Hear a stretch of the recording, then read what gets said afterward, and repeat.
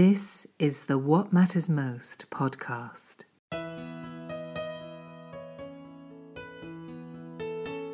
A 100% listener-supported program.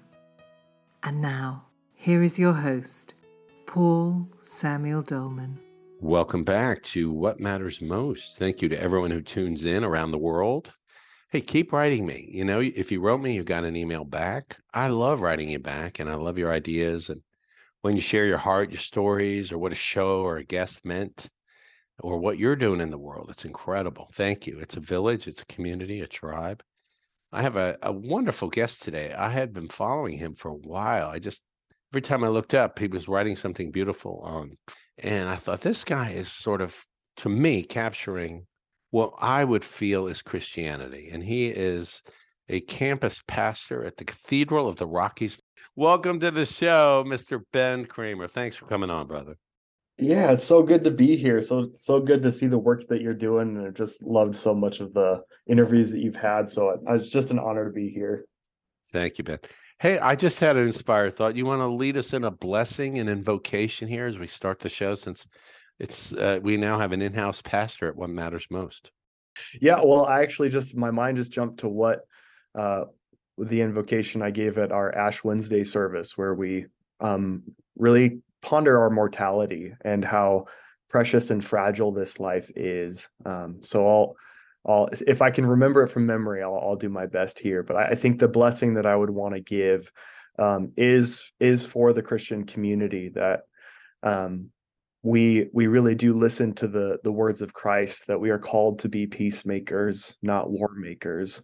And whenever we find ourselves trying to take ownership or monopolize the power of God for ourselves rather than giving that to others, we take that moment to humble ourselves, repent, and follow in the compassionate way of Christ. To me, then, you describe two different approaches to any spiritual path. And well, since we're talking about Christianity, there's one of the heart and the soul and of humility. And then there's one of the mind and the ego and of power and control and domination. Is that an accurate take? I would absolutely. I mean, I'm not a biblical scholar, but to me, if I look at the teachings of Jesus and what the things we barely might know, it would be more the heart-centered, humble approach and the peacemaker, like you said. Yeah, I really do feel like what's called the Christ hymn in Philippians 2, where the Apostle Paul, that's probably one of the most profound areas of Scripture for me that encapsulates the heart of God in Christ. And Paul says, in your relationships with one another, have the same mindset that is within Christ Jesus, who, though had equality with God, did not see that equality as something to be exploited for his own gain, but he humbled himself as a servant of all. And then he goes on to talk about how that led him to the crucifixion, and yet God extols that humility, that compassion that was displayed on the cross. And so then Paul implores his church in Philippi to follow that same model, to put the interests of others, especially the most vulnerable, above your own. And that, to me, just encapsulates the humble way of God that we see in Christ Jesus, that's in so contrast to the ego that you're talking about. I'm hearing the words, but that you do to the least, you do to me, do unto others, love one another as I've loved you. Isn't that the essence of it all right there? I absolutely feel that way. In Matthew 25, there's all this conjecture and ideas about what Christ's return will be like, but Matthew 25 gives a really clear picture of when Christ returns. He doesn't judge people based on their right ideas or theology or religious orthodoxy. He judges people between on the basis of their compassion for the most vulnerable. Whatever you did for the hungry, the least of my brothers and sisters, the thirsty, the poor, the imprisoned, that you did that or you didn't do that for me. And that's the basis of his judgment. It doesn't feel like those words, even from Christ, are given as much gravity as they're needed. What did he ever say about tax cuts? I don't remember anything. Yeah. Render to Caesar what is Caesar. Wasn't obsessed with sexuality or getting that gymnasium built down in Nazareth. No, Drove a golden chariot because God wanted him to be prosperous. right. His next mega church in Galilee, yeah. Gospel of supply side Jesus. Supply side. I haven't heard that one. That's good. I use that one. That's and some would say heretic at those giant churches. Ben, how did you end up in the ministry? Did you feel called? Was it start out as an intellectual pursuit? Did you have a mystical experience? Well, so I was raised in what many would call the fundamentalist Christian tradition. There was just a lot that happened with my family. I'm born and raised here in Idaho, and so we in rural Idaho. There's not really a lot of choices when it comes to religion, So uh, we ended up. I was homeschooled kindergarten to high school, all the way through senior high, and we were part of a very fundamentalist homeschool group at the beginning. And so I look back on that part of my life. I gave my life to Jesus when I was 5 and felt the call to be a pastor at 7. But I look back on that and see that it was very culturally understood that I would go on to be a pastor, and then I took that on as my own, as a people pleasing firstborn. But now, I still couldn't shake that call even after we left that sort of context. We stopped attending church even at the last few years of high school, just because of the brokenness and the hurt and the spiritual manipulation that my family was receiving. And so I felt this call to ministry, but I knew what I didn't want it to look like. And so I had to find an expression that really spoke of grace, and the redemption of spirituality that I wanted to see in the world. And that's when I stumbled on John Wesley's sermons and his idea of redeeming grace. And so NNU, which is a Wesleyan university here in Nampa, Idaho, they offered me a ministerial scholarship at that time, and the stars kind of aligned. And so I just took that step of faith and said, okay, if this is really God where you're calling me to be, then I'm gonna pursue it with my full heart. And so yeah, the rest after that, I just kept taking those steps to end up where I am today. To my ears, that sounds kind of traumatic in terms of the upbringing. Was it? And was there a lot of healing that needed to take place for you on the inside so you could sort of be free and so spiritually and to be authentically in a place of peace to minister to others? Yeah, I think that's such an important question, because I feel like in many ways I'm still healing, and I see wounds in my family that still needs healing, but I also see it on a higher level as well culturally, that the microcosm of that movement that we were part of is reflective of a lot of spiritual trauma and wounds that we see in our nation. So the fundamentalist group that we were a part of is part of what's known as the Christian identity movement, and it predates the United States. It was called British Israelism in Great Britain, but it's a very racialized and nationalistic view of Christianity. That they literally believe that Satan slept with Eve in the Garden of Eden, and Cain, her firstborn, was the first Jewish person in the world. And so they see Jews as having satanic blood infused with them, so unredeemable. And they literally believe that the beasts of the field were people of other races. And so Adam and Eve were the first Aryan, the first white people created by God. And so then this whole call, their theological emphasis in their homeschool curriculum, the conferences that they have, and this is a movement that has been part of the American culture since its beginning in many extremist pockets. but Idaho is kind of this place that attracts groups like that can kind of operate in anonymity here.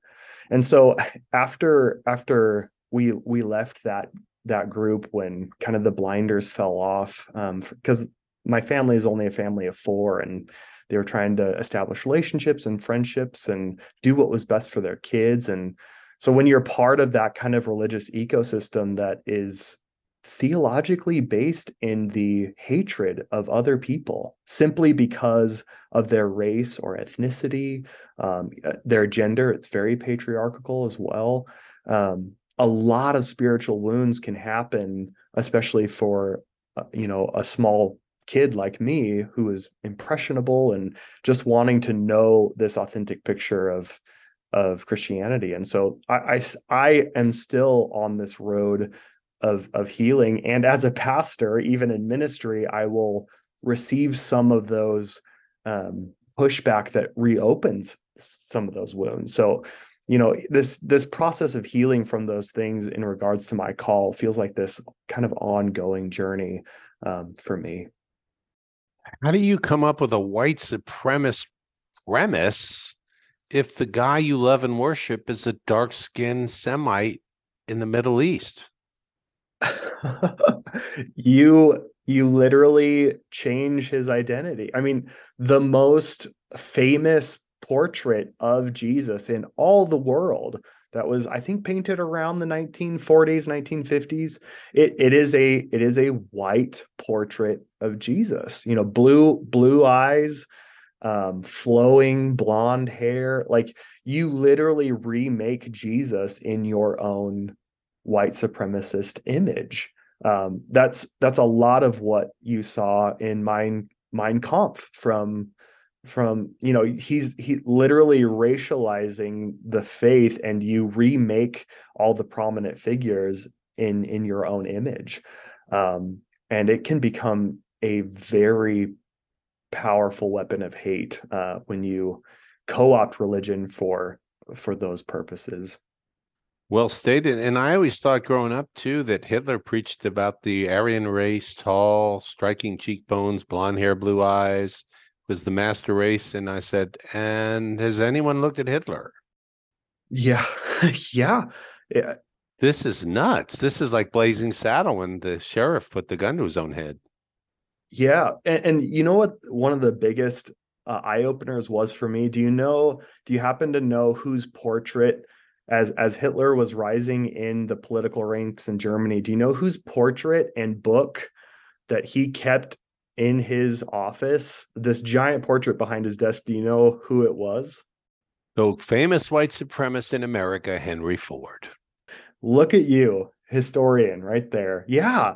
And his Henry Ford's secretary was an ardent proponent of Christian identity, which was the homeschool group that I was a part of. And so he was very much an influence with Henry Ford, and built this perspective, and was the main editor of his book, the Jewish Problem, which Hitler used and was deeply influenced by in Germany. And so, like, when we realize that so much of Hitler's perspective was influenced by prominent Americans and not the other way around, it really does give us a pause of what we really do need to repent from, these sins that have become so much part of who we are as a people. You're making an excellent point. You know what they called their initial eugenetics programs and the whole thing around the Jews? No. The Indiana Project. Oh my goodness. They were copying us, and they were also looking at segregation, Jim Crow, Mm-hmm. what we did to the Native Americans. Yeah. You don't read Yeah. this in the white supremacy history books that we get. We're always benevolent, and we show up on a continent and just claim it, and that no one lived here of consequence. And it's incredible. Well, and when you're raised in a culture like I am, it's not just whitewashed history. It's whitewashed history that is called for and willed by God. And so, like, you have that other added element that we are exceptional because God has made us exceptional. And so then when you make something spiritual like white supremacy, it becomes untouchable. Like, no, we are exceptional, we are called by God, and if you start questioning these things or calling out these sins, then it questions that exceptionalism and that divine mandate that you believe that God has given this country. Sounds like the Cliff Notes version of Manifest Destiny. Yeah, exactly. How does it get so far off track, Ben? Well, I think I can only speak for our context here. I think it can get so far off track when we give over to what's profitable and powerful for us alone. And when you have, as we can see in even today's media, fear makes things sell faster. Fear mobilizes political support. When you ostracize and demonize someone else, when you make the other an enemy, that becomes really lucrative and really powerful for a certain group of people. And so I think whenever those who have positions of privilege, um, we see this with Emperor Constantine. I think he's probably one of the first and famous figures who utilized Christianity to make it the official religion of Rome for a lot of these, because it was politically advantageous.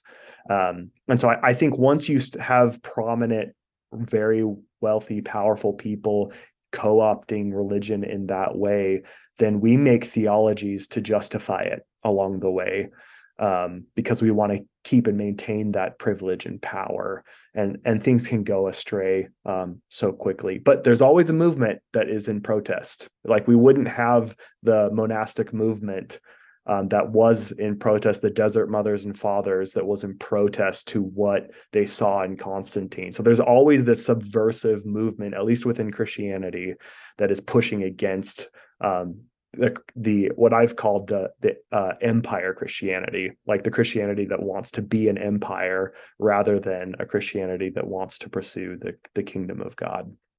You sound like my dear friend and mentor, Father Richard Rohr. Well, that's probably one of the best compliments I've ever gotten. He is such a treasure to the world and has just been so informative in my own life as well. Isn't he the embodiment of it? I feel, I mean, I challenge anyone to just have a one-on-one conversation with him and not be changed, and have your most profound perspectives changed, and you like him for it. Like, you love him for changing your mind in the way that he does, because he does it with such kindness and compassion. Even towards his harshest critics, I've never heard him be unkind. And gosh, what that is just so needed in today's religious environment. And he's brilliant. I know some of the hardcore ministers will condemn him, but then he'll say, let's sit down and talk about it. And they never show up. Yeah, they never show up. Yeah. I think the jet was being serviced that day, or the Ferrari needed oil. Right. There you go. What do you think of those charlatans with the multitude God wants us to be proud? I'm going to speak of Joel Osteen, too, with his $52 million house, his Ferrari. I remember there's the floods in Houston, and they're like, open the church, which is the old, like, where the Houston Rockets played. You know, it's gigantic. So to put the housing, they said, oh, it's flooded. And somebody went down there and it wasn't flooded. And they said, it's sanctuary, not a hotel, whatever. Hey, that con's been going on forever. But to me, even as a layman who loves Jesus, I find those guys especially painful.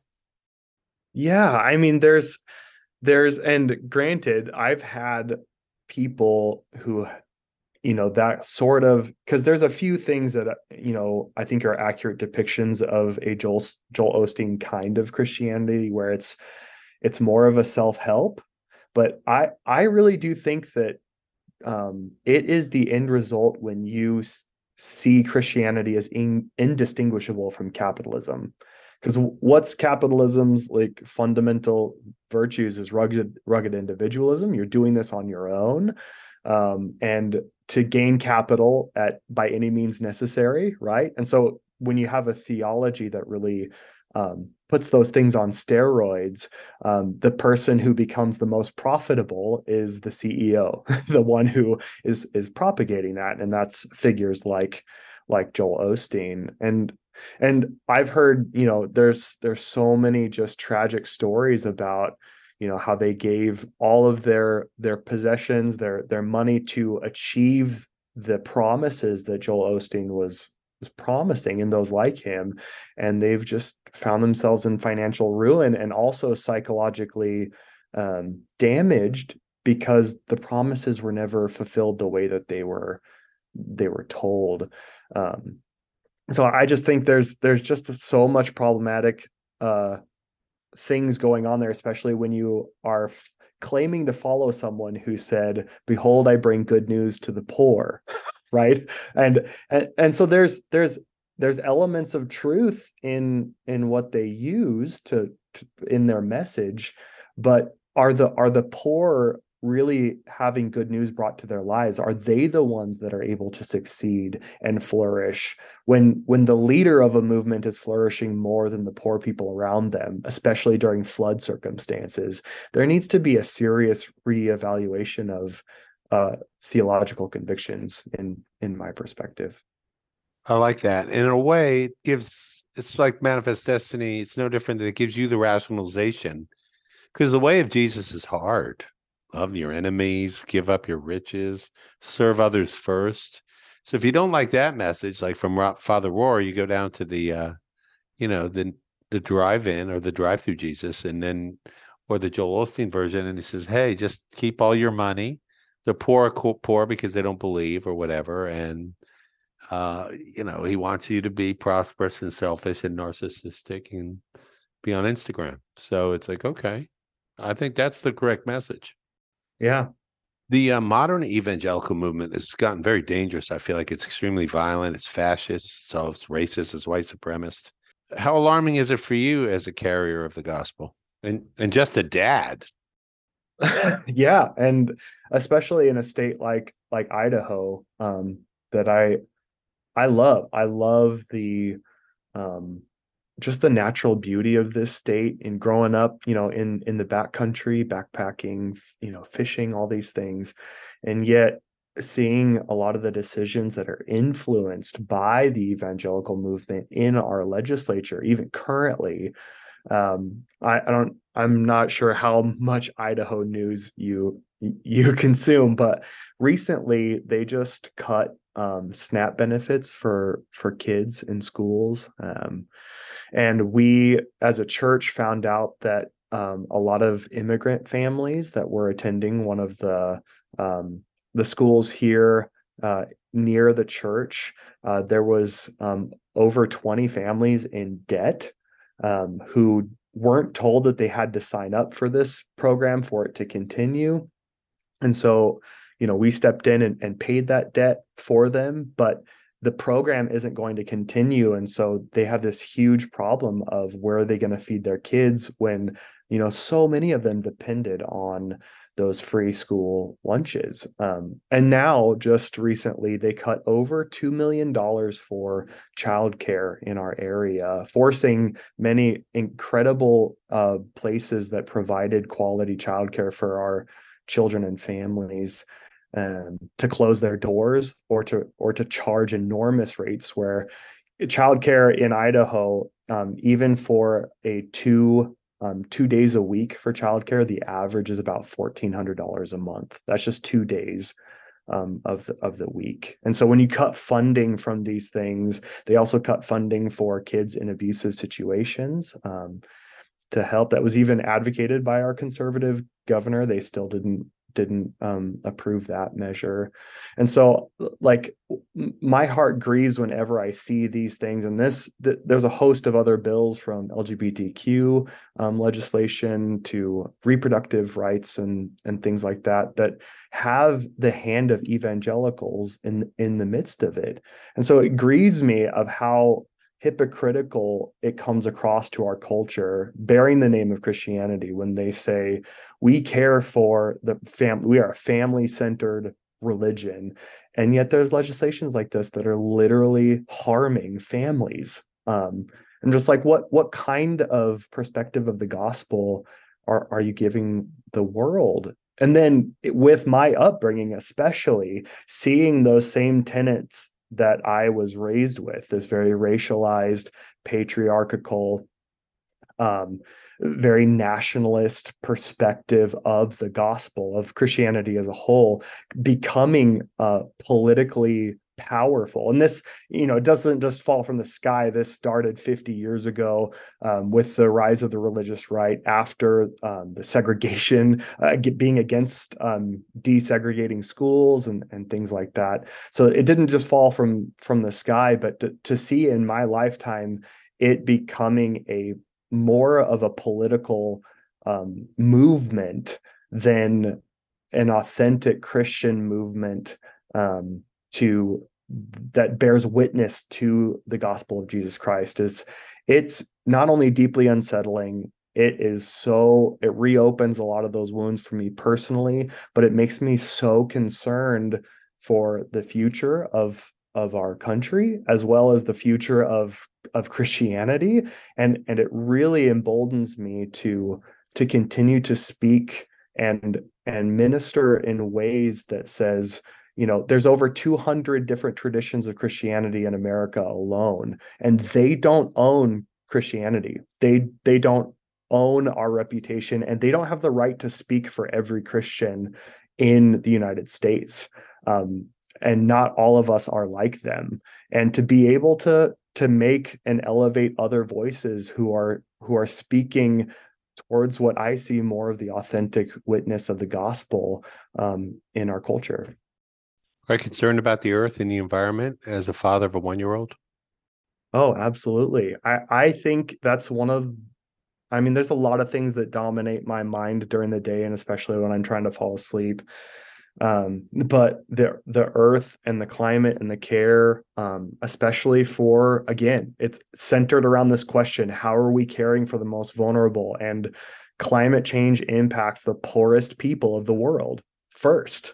And yet it seems like we continue to make decisions based on industry, based on what's lucrative, what's politically motivating, and what's not, rather than we need to care for the future generations. And instead of, spending, God knows how much on, some people are thinking, well, we need to have an exit strategy, so let's put money towards these space programs, which I'm not condemning as a whole, but in the context of what we're not doing to care for our planet, which for Christians, like, this is literally something that God created and put us as stewards of right at the beginning of our Bibles. Like, you are stewards of this creation. Like, the first commandment to humanity was to tend and care for the earth.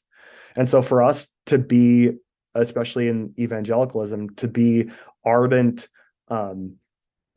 protest any sort of climate care as liberal or as against our political perspective or theological perspective, just it doesn't take seriously the love for creation that God has, and the love for creation that Christians are called to bear witness to.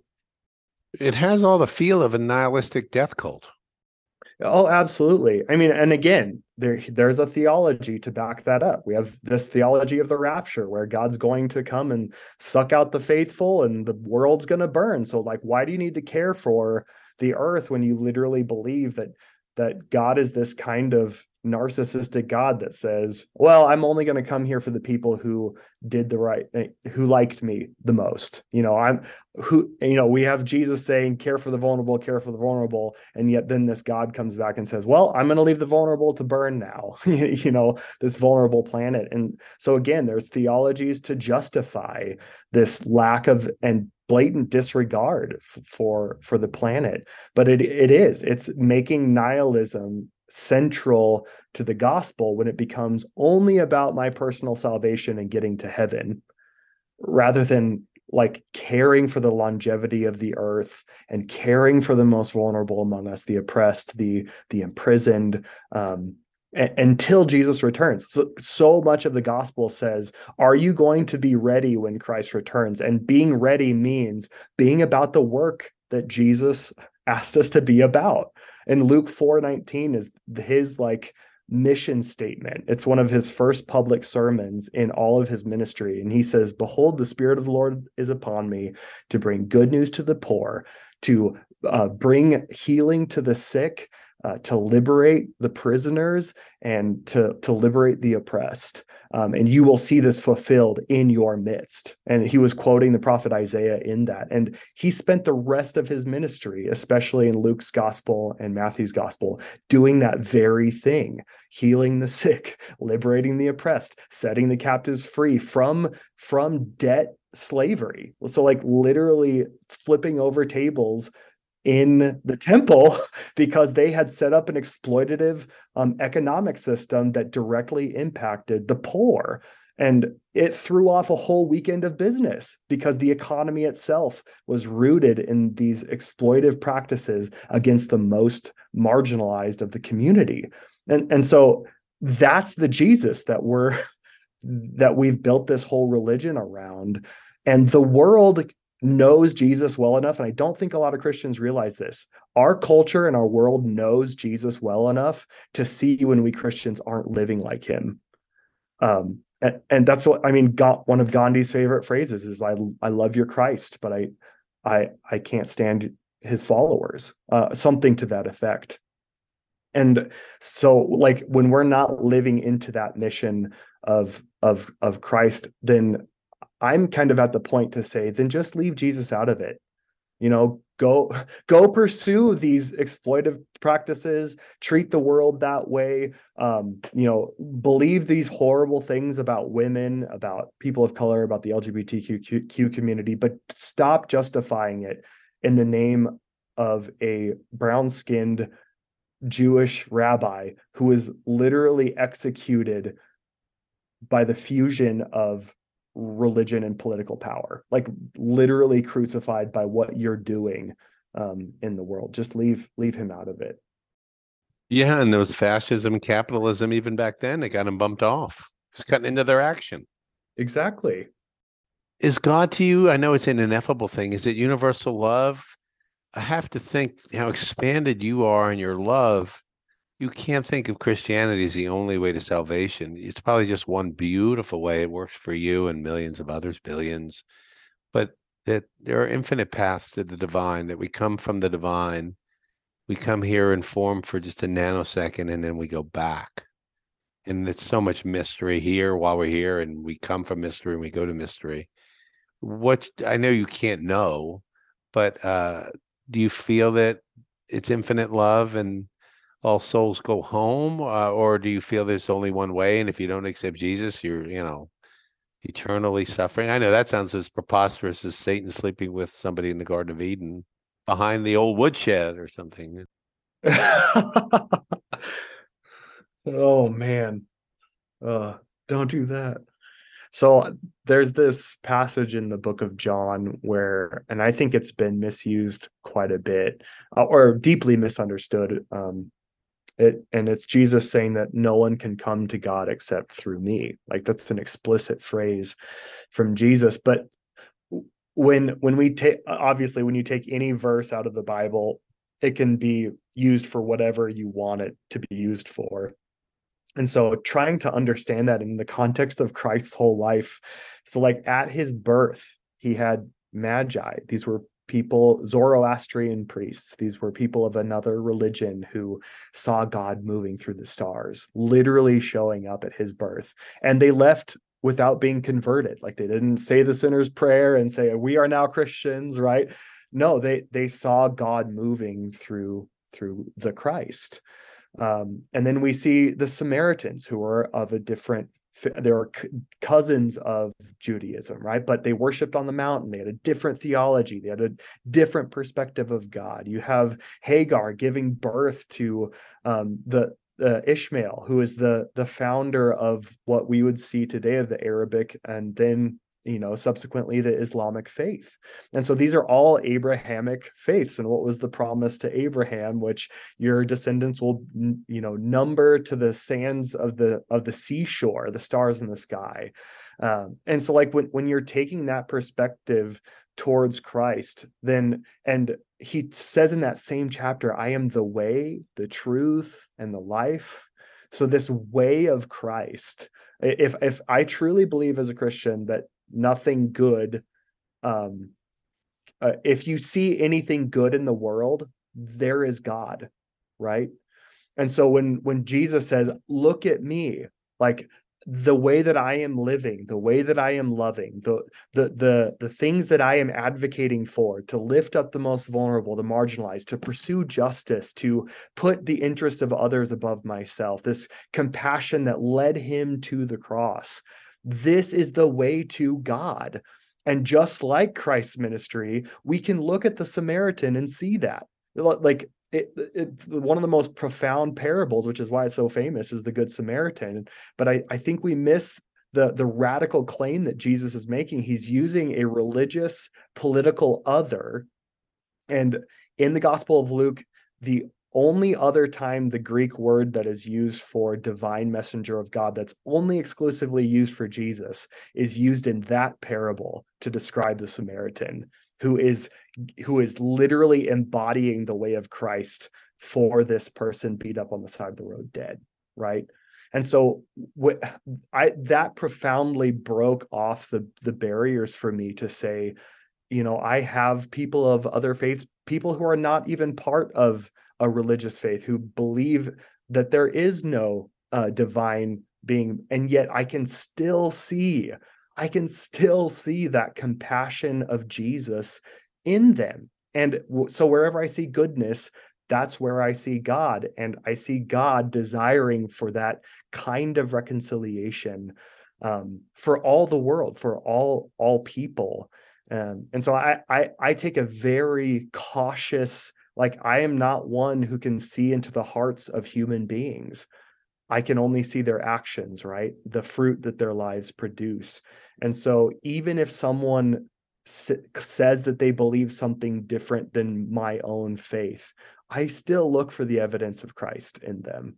And I feel like I can still find Christ if I'm looking for him in their lives. And then I leave the rest up to God, because guess what? Thanks be to the world can breathe a sigh of relief. I'm not in charge of people's final destination. I am not in charge of people's eternal reality, right? I am leaving that up to God, and I'm trying to work with humanity to embody that goodness that I have been profoundly convicted by. I love that, because it's the humble approach. I barely have my own world together. On a good Yes. day, who am I even to tell Yes. anyone or anything what they know or should know or believe?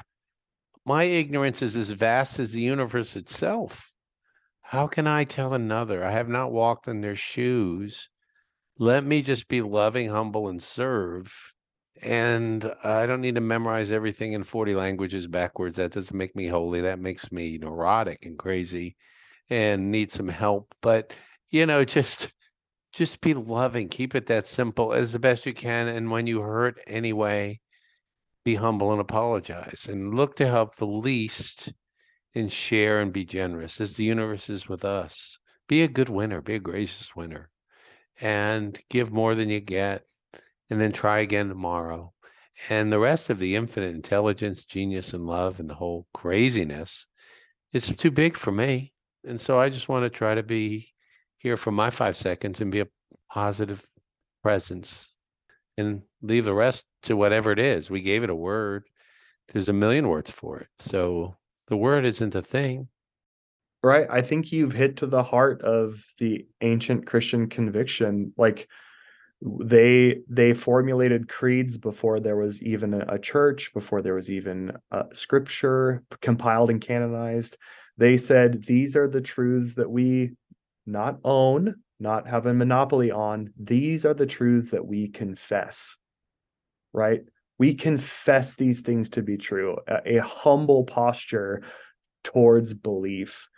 And so it's kind of antithetical to the ancient Christian conviction to make it all about what we are certain of, because certainty seems to be the complete opposite of faith. If I'm certain something, I don't need any faith. I don't need to trust in something beyond myself, right? I don't need to to look at things that I don't know. I have it all together. And so now I'm going to use that for my own benefit and my own power in the world. But when you are convicted that there are so many things you don't understand, and all you're left with is faith that I just need to take a trusting, humble step one day at a time and continue this journey of understanding, continue the pursuit of wisdom. Because it's not that God isn't knowable, it's that if God is truly what we say God to be, God is infinitely knowable. So my finite mind is not going to be able to comprehend all of God, even in my lifetime. So it's a continued journey. And when we make it about our own certainty, we actually make it not about faith, which is what Christianity is all about, the faith that we testify to in the world. So well said. Fear needs certainty. Infinite love just needs to be present. You said in one sentence what I was just trying to say. So well done. Well done. That's exactly right. That's the beauty of being a simpleton right there for all of you listening around the world. Where the hell does Zeus fit in all this? Yeah, you'll have to save that for another interviewer who's an expert in Greek mythology. Which I loved as a kid, and no offense to the Christian doctrine, a lot more interesting stories and characters. Yeah. And Plato. And actually made a hell of a lot more sense at the time. What is your hope for the person longing and searching? And they're everywhere in the world, and I have that every day in my own heart because I'm immortal. But I do take comfort in the eternity of it all, and I don't see myself as this. And I'm sure you don't see yourself just as the carbon life forms, and they gave you a name, Ben, and a little social security number. What beautiful words of inspiration would you leave with us here for those listening who just haven't yet experienced that connection, haven't yet seen the light and the sunshine? It doesn't have to be the light of Jesus. It's cloudy, it's raining, it's dark in their world. Those times come. But beyond it all is the light of the mystery, the eternity, whatever the spirit. What would you say to them? Because I've been in that place. In my 20s, it was so dark. Jeez. And now I have the contrast. So I know it's real. If you're listening, it's not, two guys chuckling away here happily.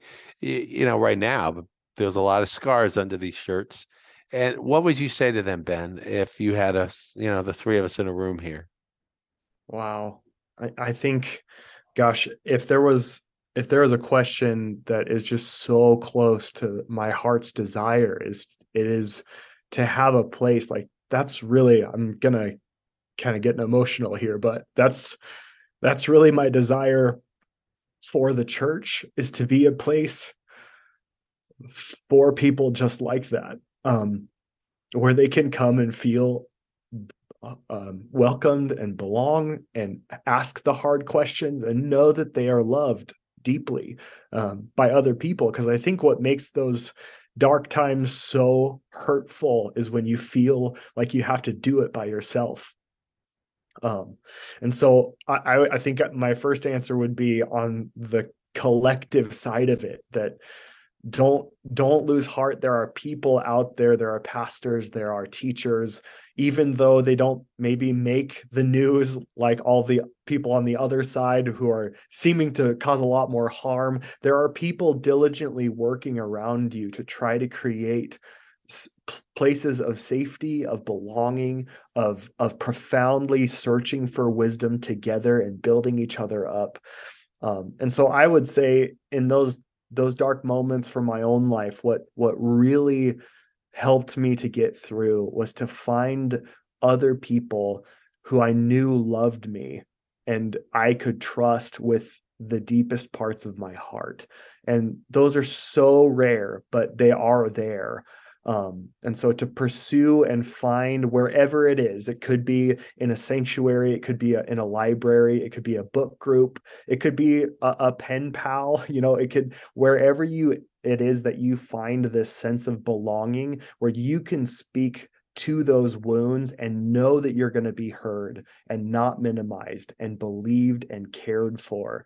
Find those lifelines, and then keep your focus on what you love, what brings you joy, what brings you purpose, that restores your hope rather than saps it away, and continue to take one step at a time. And know that even though we're two guys chuckling on a podcast, we know that we've been through those things before, and we're working with you in solidarity for a better world together.